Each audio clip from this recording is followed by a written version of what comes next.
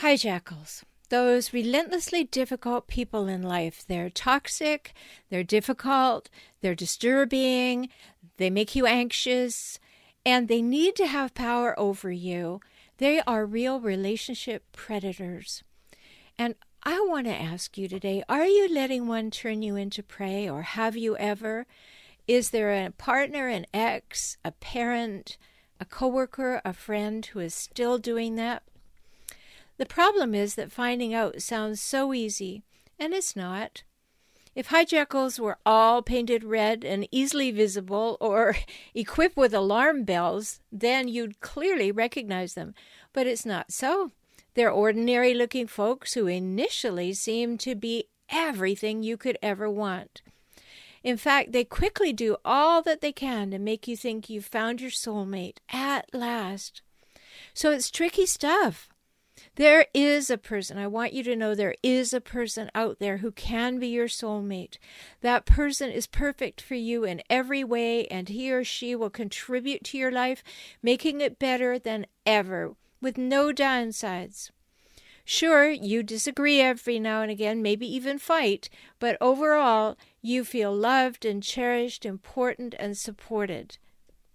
But I also want you to know there are people out there, I call them hijackals, who appear to cherish and treasure you.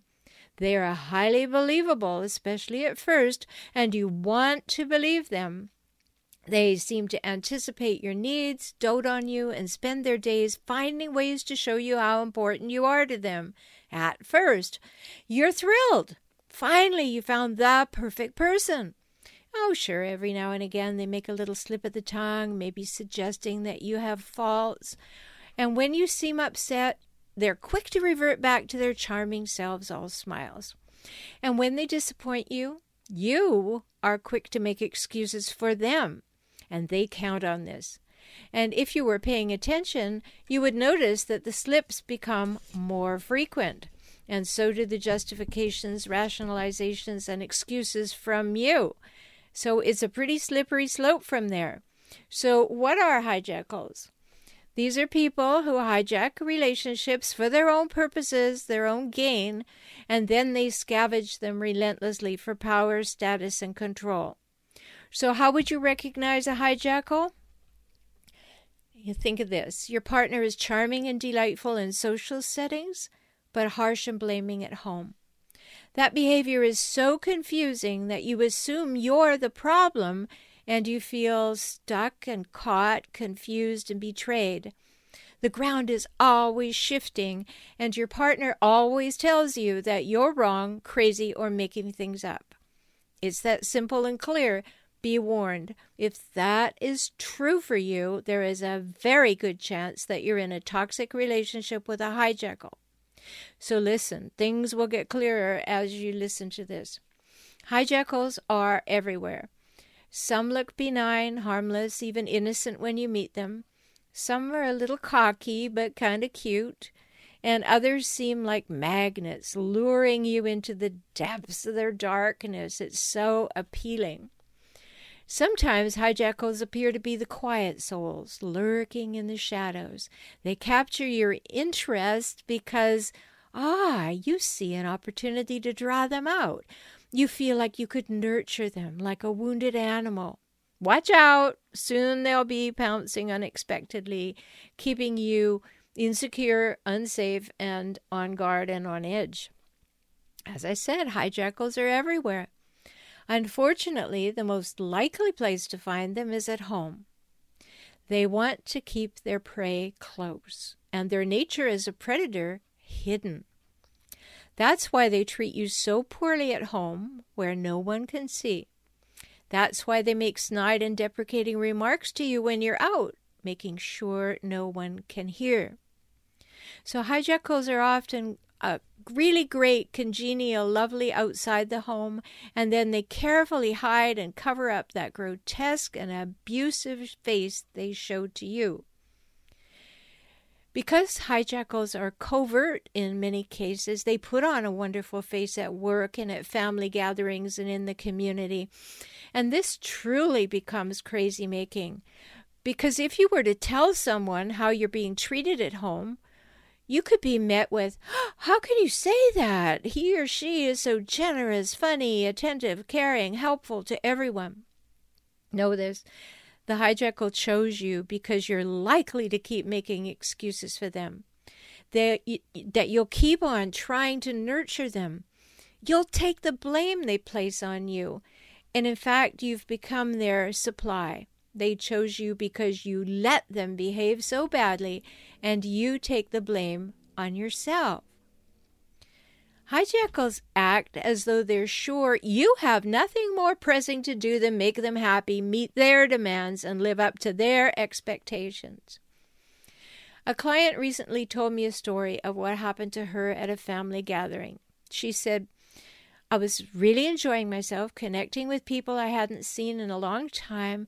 I felt free and loved and part of something special with my family and friends. Late in the evening, my partner and I were sitting with the last few folks left, and the conversation was getting deeper. You know how that happens at a party. And my partner chose that moment to ask how the next morning was going to go. It was a logical question, as many people were from out of town and breakfast plans were all around. And she said, as he and I have only one car, he wanted to know the plans. I wanted to go to breakfast with two women I wanted to have a great heart-to-heart with, and he knew that.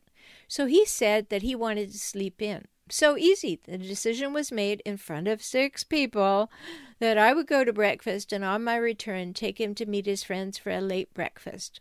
A simple, easy, mutual plan. This is what she thought.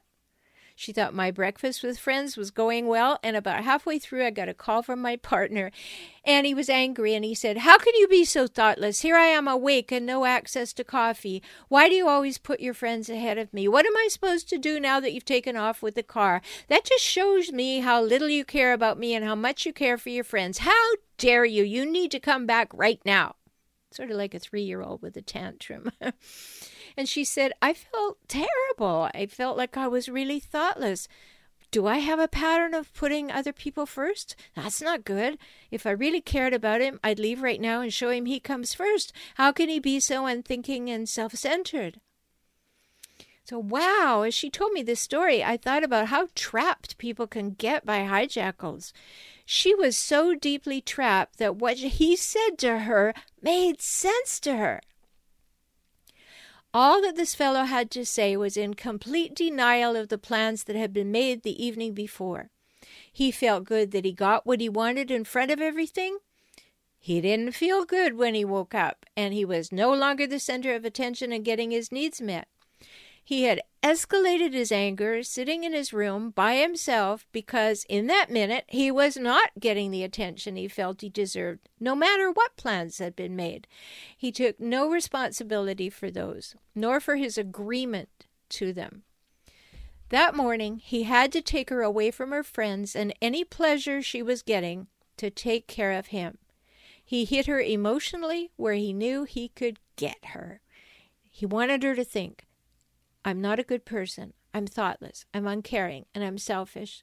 And just to keep the power over, he no doubt added, "And you're always that way." Hijackals traffic in guilt and uncertainty. Emotional and verbal abuse is often covert. What's most important to hijackals? Their own needs, their desires, their thoughts, their beliefs, their wants. They make those very clear repeatedly, and they expect you to take them on as your priorities too. After all, why wouldn't you? You love me, don't you? You overextend yourself to give them what they want, even well beyond your comfort zone. But it's never enough.